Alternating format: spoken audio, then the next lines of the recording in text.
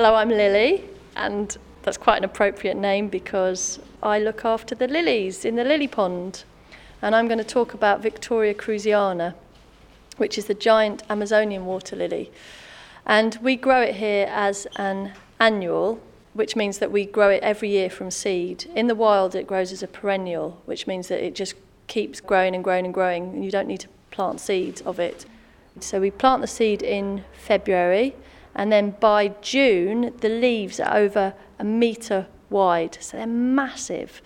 And they have the most beautiful flowers that only open at night. And the reason why they open at night is that so a little beetle can come along and go inside the flower and fertile around and gets pollen on it. And in the day, the flower closes onto the beetle so he can have a nice feed and relax. And then the flower opens the next night and the beetle can just crawl out and he can go to the next flower and pollinate the next flower.